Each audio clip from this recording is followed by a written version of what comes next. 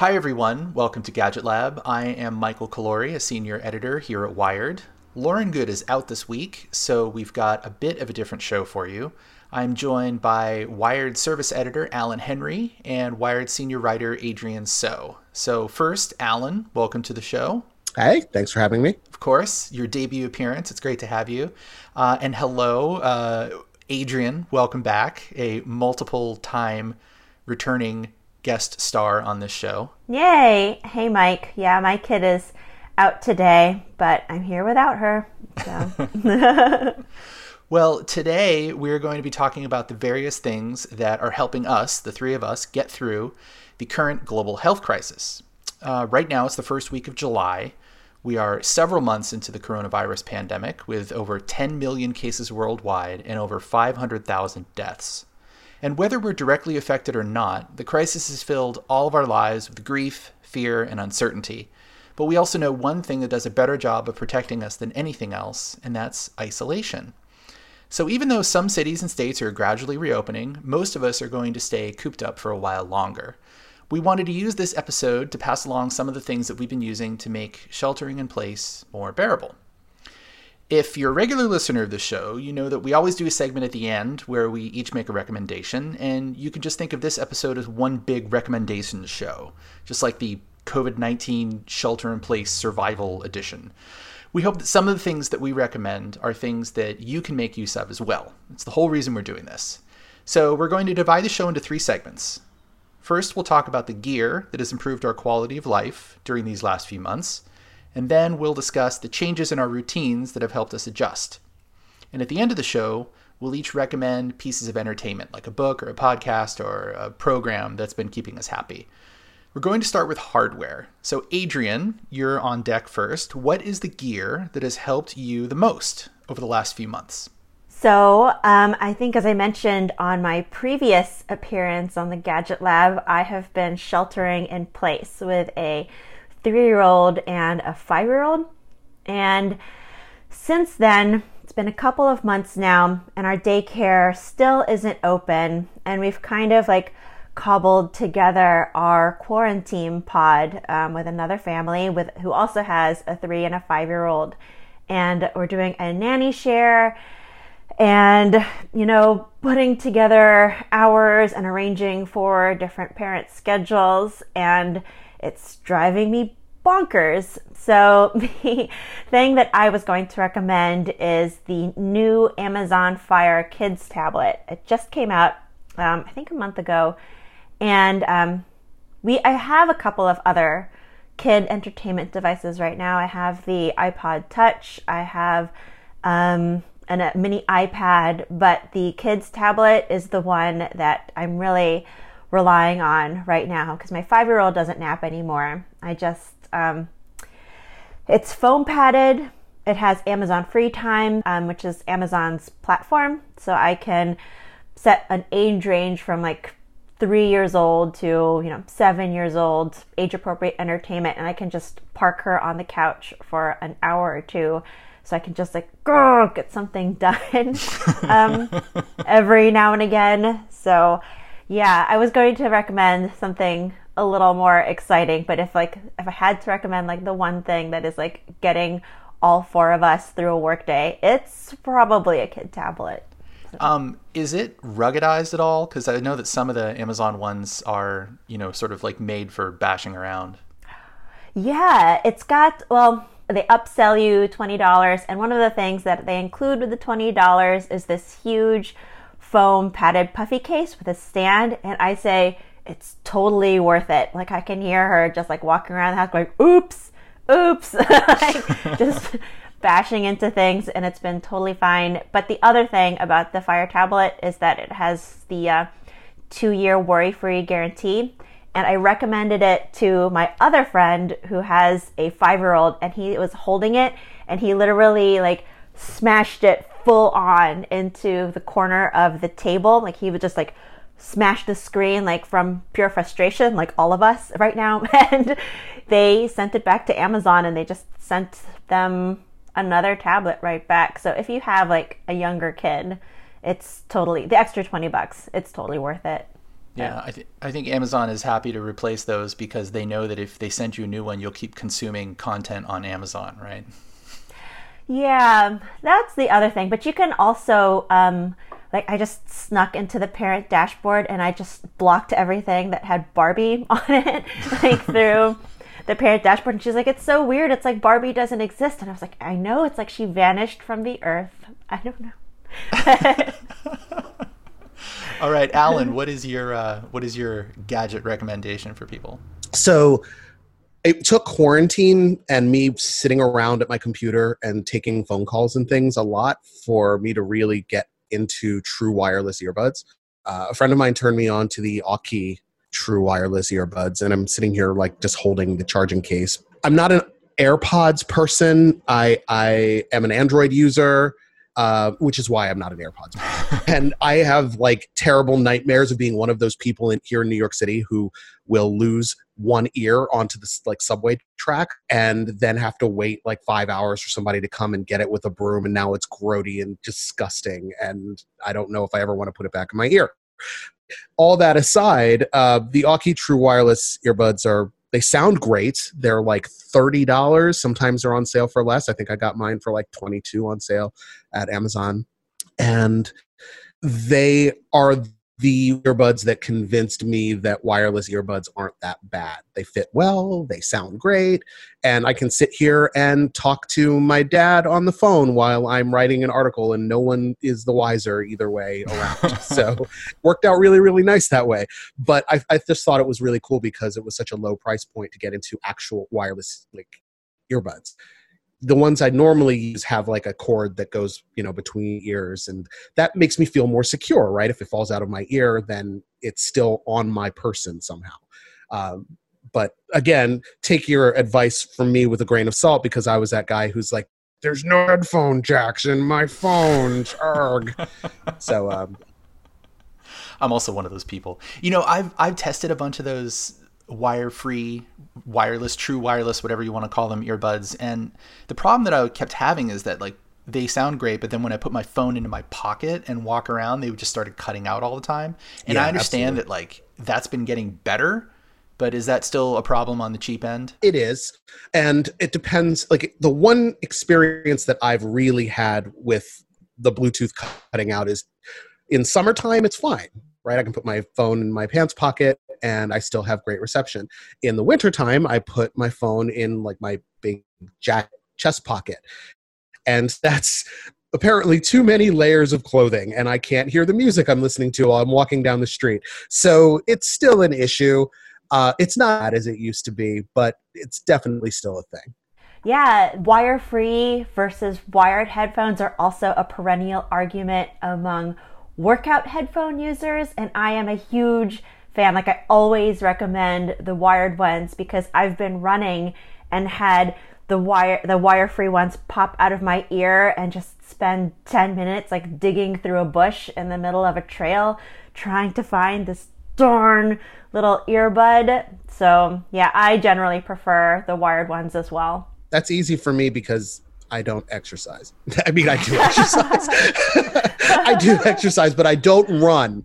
I tried running and I was very bad at it. But yes, if I were actually running around, like I will wear the wireless ones in the house when I'm sitting around, but when I'm going out, I put on the ones with the wire across the back of my neck. I don't want to lose anything. Even if it's like I'm about to say even if it's like $20, but $20 is a lot of money. So, I don't want to just throw $20 on the subway tracks. I don't want to just lose $20 or $10 at the gym, so I completely understand. Well, thank you for that recommendation. Sure. I want to tell you guys about my rice cooker. This has been quite a journey for me. I was gifted a rice cooker, a Zojirushi rice cooker, probably about 15 years ago by a coworker. And it was really simple. It's like you plugged it in and it turned on, and then it had a cook and a keep warm function, and that's it. And like nothing fancy. And I used that rice cooker like 3 or 4 times a week for about 15 years. And there's absolutely nothing wrong with it. And I just it still works fine, but I started getting the itch to replace it when people started telling me about rice cookers that had timers on them. So you can like set it for 5 o'clock and then you just leave it on all day, and then it turns on at whatever time it deems is like the appropriate time to have your rice ready at exactly 5 o'clock. And I was like, I could definitely use that so that I'm not like forgetting to make rice and then having to wait 45 minutes before I can have dinner. I just know that the rice is going to be ready and waiting for me. So I got it. And it was a crazy upgrade. I think I spent like $140 on it. It's like the standard 3-cup programmable rice cooker. It has this long, inscrutable name, but it's also a Zojirushi model. And it has completely changed everything in the kitchen for me, because not only does it cook really great, perfect white sushi rice, it cooks quinoa perfectly. It cooks short grain brown rice perfectly. It also cooks steel cut oatmeal. Like, it has a special setting for steel cut oatmeal, so I can like eat perfectly cooked oatmeal every morning, which has just been awesome. So it's like the perfect device for not only, you know, making better meals than you already have before, but for me it's sort of unlocked a whole new level of meal preparation. And for that, I'm eternally grateful to the engineers who created this miraculous device. I mean, I know I mentioned it earlier. I'm a Zojirushi stan. I dropped money on the NeuroFuzzy 6-cup years ago, and the thing's a tank. It's still working fine. And I have tried to fool it. I've said, oh, you know, maybe I'm going to make rice. It's going to be a little bit more sticky this time, so I'll add a little bit more water or something. Nope, can't fool it. It comes out perfect. Well, okay, well, I'm going to add much, much less water and see, I'll show you. And it still comes out perfect. And I can't fool the thing. And also, I mean, it's law in my house that the little startup song that it plays when you press the button, you have to dance to it in our house. It's the law. You have to dance to it when the rice starts, and you have to dance when the rice is done. Does yours do Twinkle Twinkle Little Star? Yes. Yes, it does. Well, I mean, the best part about this whole thing for me is that I get to give the old one to a friend who doesn't have one. And it has like all of this awesome karma that has developed over the years, and it's just going to like land in their kitchen and immediately brighten their whole household. I know it. All right. Well, right now we're going to take a break. And when we come back, we'll all share our life hacks and our little tricks that we've learned to do around the house and other practical tips.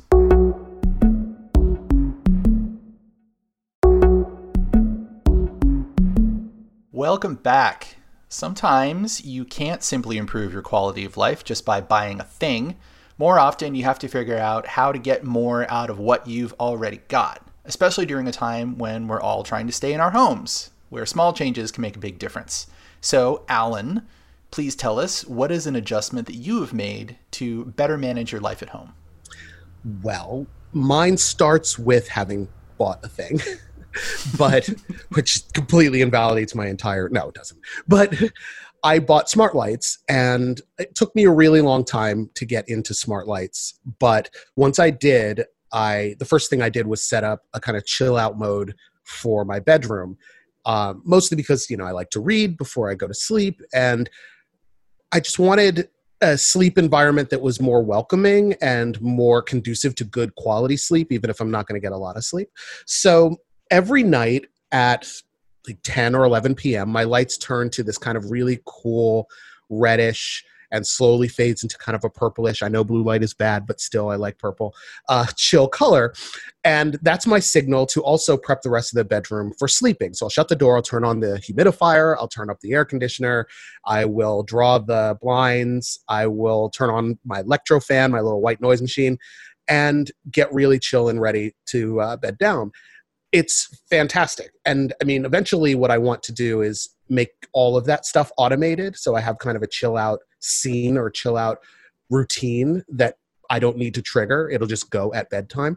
But turning my bedroom into this kind of sleep oasis that I can just enter and immediately be drowsy that's my thing. I'm really here for that. So do you make this scene happen with a tap on your smartphone, or do you use a voice command? With a tap on my smartphone. I could use a voice command. We are a Google Assistant house, but Google listens a lot and listens a lot when I'm not talking to it. So I don't want to risk voice commands just yet.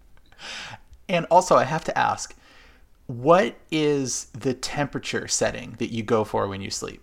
Ooh, oh, this is controversial. Yes. 65 degrees. My man.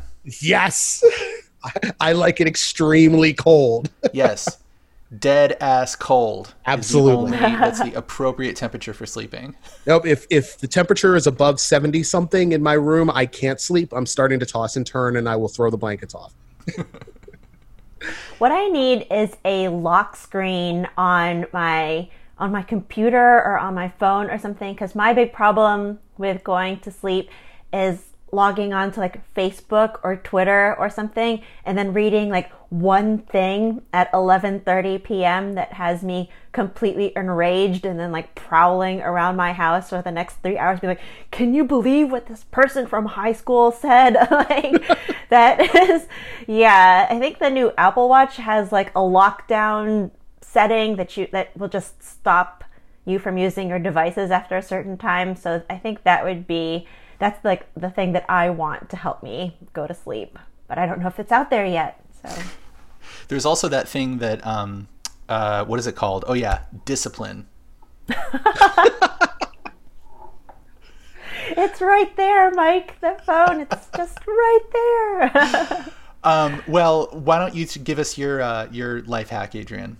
Okay, my life hack was meal planning, and I also went out and bought a thing. So we were in pretty strict lockdown for about a month. There were 4 of us, my husband and my 2 kids, and my kids eat 5 times a day. And we were trying to not go to the grocery store more than once a week. And it was just turning into this huge mess. So about a week after lockdown started, I bought 2 whiteboards, and I have one whiteboard right now for my shopping list, and another whiteboard where I plot out each meal per day per week. So I have to write it all down, and that way I can make sure that I have everything I need for the whole week to feed everybody in my house. I've also been experimenting with a couple of different meal planning apps, like eMeals and Mealime, which help you put this all on your phone. But the website that I like right now is called Eat Your Books. I think it was reviewed by one of our other writers, Joe Ray, and basically enter in every single one of your 3 million cookbooks into a website, and then you can search by ingredient or recipe and just pull out the recipe that you were thinking of, because I'm always like getting the chicken thighs from Epicurious versus other chicken thighs recipes mixed up, and just having them all in one place to look up when I need to cook dinner has been a really big help. And if I don't hate all food by the end of this, like, that will be my major success at the end of this pandemic, because food is just such a pain right now. And you guys are cooking for 4, so I imagine it's probably more stressful than people who are just cooking for 1 or 2. Yeah, and it's mainly just, trying to keep isolated and not being able to just run out to the store. Like, if you forget something,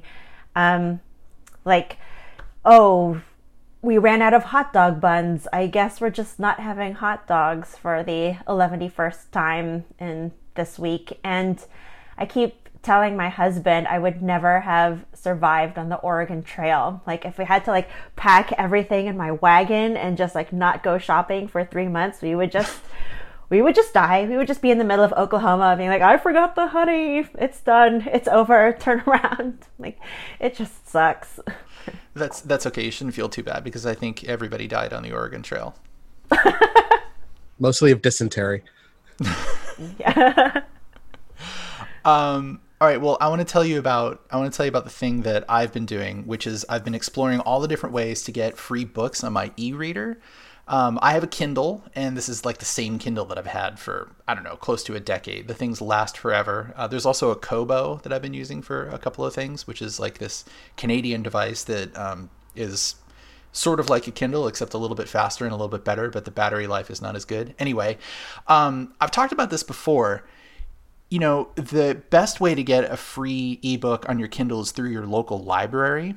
So if you have a library card and you live in a place like a city or a county that has ebook lending through the local library, you can use an app called Libby that's made by an organization called Overdrive. And basically, you can borrow ebooks from your library just like you would regular books. You log in, you use your library card to sign up for the service, so it connects you to a library, and then you can browse your local library's ebooks, download them to your Kindle, read them, and then after 30 days or 3 weeks, whatever your loan period is, they just disappear from your device.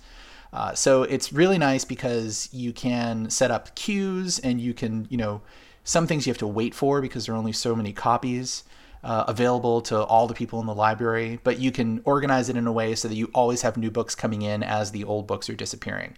Obviously, the barrier to entry there is that you have to have a library card, and right now your local library is probably closed. But in response to the pandemic, some libraries have been doing online card issuing, so you can go on the website and you can get a card through there. Others are doing it through the mail because you just provide like a photocopy of a bill or your driver's license, something that shows that you live in the area that the library services, and you can get a card through the mail. It takes a little longer, but there are ways to do it. If that's not going to work for you, you don't have a card, or your local library doesn't have ebook lending, there's also this thing called Prime Reading, which is, if you're an Amazon Prime member, there are like thousands of books that you can download onto your Kindle for free. There's contemporary stuff. There's like nonfiction from the middle of the century. There's classics like James Joyce and the Bronte sisters and Dostoevsky. There's also a bunch of kids' books. So that's always an option. If you're not a Prime user or you're not interested in that, then there's Project Gutenberg. Are you guys familiar with Project Gutenberg at all? Oh, yeah. Yeah. So it's free ebooks from like basically anything before the 1920s, which is when like modern copyright law started applying to published works. But it's, you can get versions of books that you can read in a browser as PDFs on a Kindle. It's a very esoteric sort of searching and downloading experience. You kind of have to learn a little bit how the device works. But if you're interested in reading like Henry James or Richard Henry Dana, then it's definitely worth it for the antiquated stuff, having to figure out the hoops that you have to jump through. Some of the antiquated books that I like are the etiquette manuals. You can get like 18th and 17th century, like Arthur Martin's like handbook to etiquette or something, and it's pretty crazy how much all of this applies today. I really want to recommend that everyone on Twitter read tips on how to not be boring, how to not be a reply guy. It's all there. They knew this during the Civil War, so there's absolutely no reason why we can't apply these today. What's the old saying is like, those unfamiliar with the past are doomed to repeat it? Yeah, it's just, it's so like, you think of people, like, you're like, okay, they wore corsets, like, what did they know? And then you're like, and then they're like, if somebody is clearly not interested in the thing you're pontificating on, like, change the topic. And it's just like, yeah, wow, we didn't. Imagine that. I know, they didn't teach this in school. Yeah. Yeah. All right. Well, those are all great recommendations. So thanks, guys. We're going to take another break. And for the end of the show, we're going to recommend pieces of media that people can enjoy.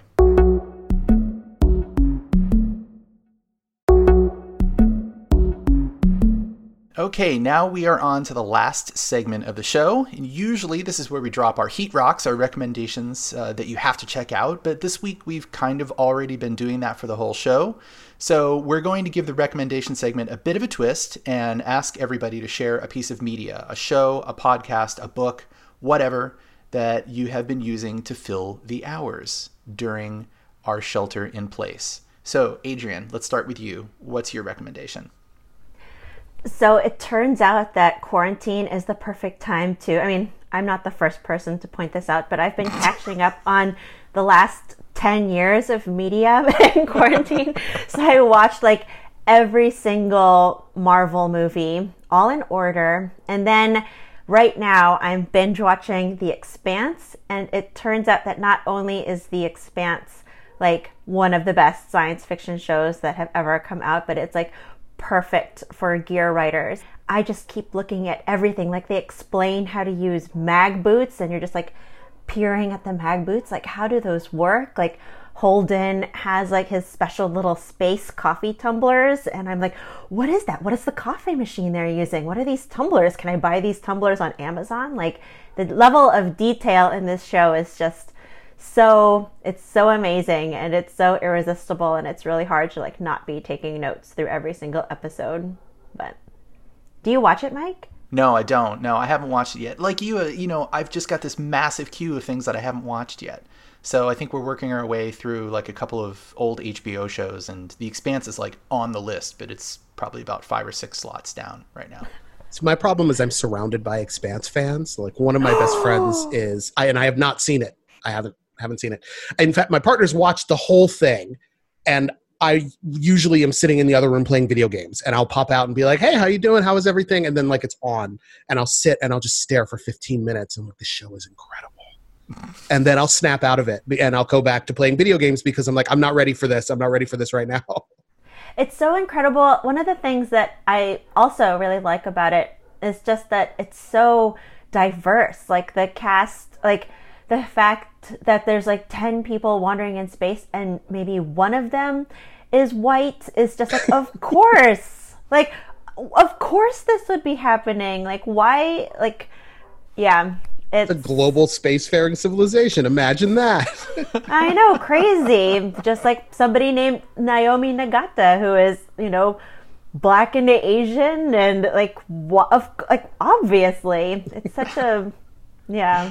And the way that they talk about food, like they have like discussions of like the different kinds of cuisines that developed in different parts of space, and how they're, like how Martians have to really adjust their taste buds to like Belter food, and it's so incredible. But anyway. All right. It's going to the top of the list. You convinced me. Yay. All right, Alan, what have you been getting into? So getting into is kind of difficult to say because I've been a fan of the show for a very, very long time. It's a podcast called Freefall Radio. And most of us will know it as a podcast, but actually those of you in the San Francisco area will know it as a radio show. It's on, was on KUSF. I think it's KXSF. It's a low power station. That's right. Hosted by David Basson. I think he does it on Tuesdays live, but I listened to it through SoundCloud, Mixcloud, and I stumbled on it ages ago, and I'm a big music person. I love listening to new and experimental music, world music, jazz, future jazz, Afrobeat, stuff like that. And when I stumbled on this podcast, when it was a podcast, it blew my mind. And now I'm at the point where I listen to every single episode every week. As soon as it comes out, I get push notifications on my phone. And if you know me, that is wild because I hate push notifications. And I will let Freefall notify me the instant an episode has been posted. So that's my recommendation. If you're into music at all, you will definitely hear something new in every single one of his episodes. And that to me is wild because, I mean, I'm a DJ, I have a lot of music, I have a huge music collection, and putting something in my ears that's brand new is a difficult task, I'd like to say. So, and he does it fantastically every week. So does it lean in any particular direction? Like, is it along the lines of like Afrobeat and jazz and that kind of stuff? Yeah, a little bit more kind of future jazz, a little upbeat, I would say. And sometimes he'll just roll out some Coltrane or some, Miles Davis or something that's really, really, kind of not traditional jazz, but, jazz that you've probably heard some of in the past. But at other times it'll just be, a track from a Japanese rapper or a Senegalese lyricist who's just starting out and put out their first album. And he's apparently the only person in the world who's ever heard it. So it's wild. It's wild, but it's all good. That's the thing. I've never heard a song at Freefall that I didn't like, at least. And then that's the bottom of the barrel. The top of the barrel, there's songs that I immediately go to SoundCloud and save, or I'll go to YouTube and add to a playlist or something like that. Awesome. the playlist you put together for like the Pump It Up playlist, Alan, Yeah. that was truly incredible. I was just wandering around. I love that we put like the entire, like all of Beyonce's combined discography on this album. I was like, yes, that's it. That's all we need. That playlist is 142 songs, 8 hours of music, and someone dared me to put the entire Beyonce Homecoming album in it, and I was like, how dare you dare me to do a thing? And so I did it. I just did, and a few people have noticed, but not that many, because you can just hit play and start listening to it, and then an hour and a half into it, you just realize, wow, there's a lot of Beyonce in this. and You're like, nobody's mentioned it because everyone was so happy. Exactly. So I was talking to Parker, who is another one of the product writers on staff, and he dropped a couple of Wolfpack songs into Slack. And one of them I wanted to vote as the new theme song for the Gadget Lab. It was like, I'm a products guy, money will be spent, or whatever. And I was just like, oh my God, nailed it, Parker. But I forget the name of the song right now. Maybe we can post that somewhere. But, yeah, we can put it in the show notes. Yeah.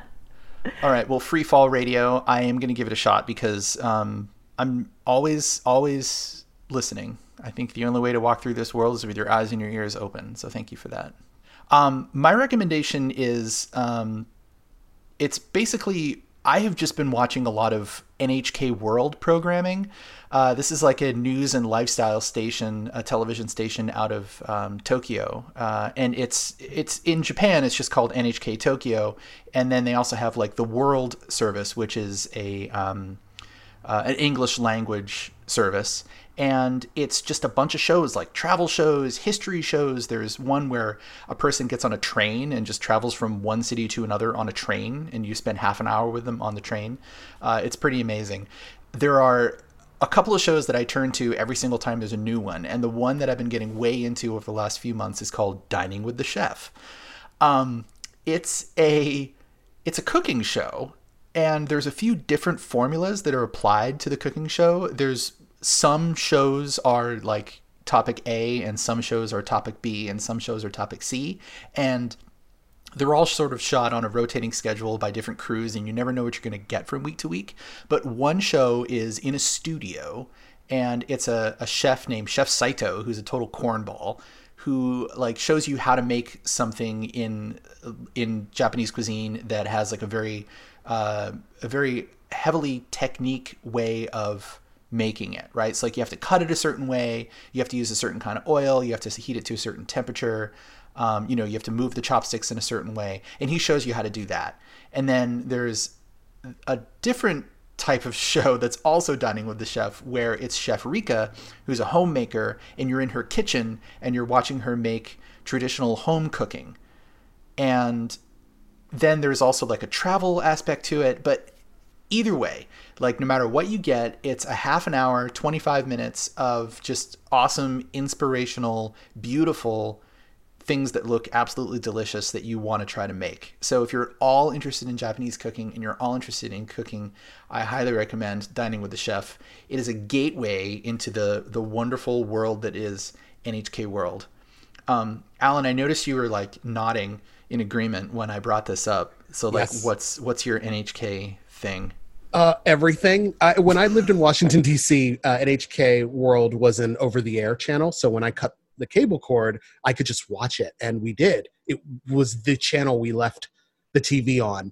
So, I mean, there's a guy, John Daub, who does kind of a travel show on NHK World. He also has a YouTube channel where he does live streams. He's hilarious. It's NHK World. I mean, I'm a little bit of a neon-phile. I have a thing for Japanese culture and history, and it's such a beautiful window to like a place that I want to visit at some point, that it's amazing. I actually have the NHK World app on my phone, so I could stream TV shows whenever I want to. Yeah, it's wild. It's wild. So I'm a big NHK World fan. Yep. I have that app too. And to be clear, it is government propaganda. Because yes, for sure. It's a state-owned TV show. It is. And it's like, half of the shows are about like tourism and places to visit in Japan. So it's totally like, come here and spend your money. Yeah. And 100% bait. It just works on me. Yeah, it works on me too. Because it's that way, it has this sort of like upbeat, relaxing nature to it, where it's just like, look at how beautiful our countryside is. Yep. Look at how amazing our food is. Look at all of these wonderful things that we have waiting for you on this magical island. And so you sort of like run the risk of, exoticizing it, but it's brilliant programming, and it's the thing that relaxes me more than anything else on television right now. Can you drop a quick hint, Mike, on how to hold your chopsticks better? Do you remember like one quick tip that you can give to us? I mean, me right now. You're probably holding them too close to the tip. Ooh, that is a good tip. Mm-hmm. Move your hand back away from the plate. And that's not something I learned on NHK. That's just something that I've learned from life experience, I think, more than anything. Okay.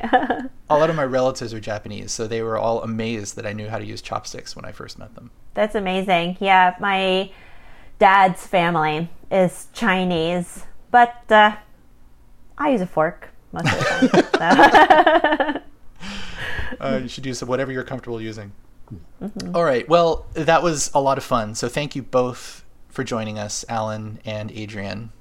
Absolutely. Yeah, thanks for having us. All right. And thank you all for listening. If you have feedback, you can find us on Twitter. Just check the show notes. This show is produced by Boone Ashworth, and our executive producer is Mr. Alex Kappelman. Stay healthy, everyone, and we'll be back next week.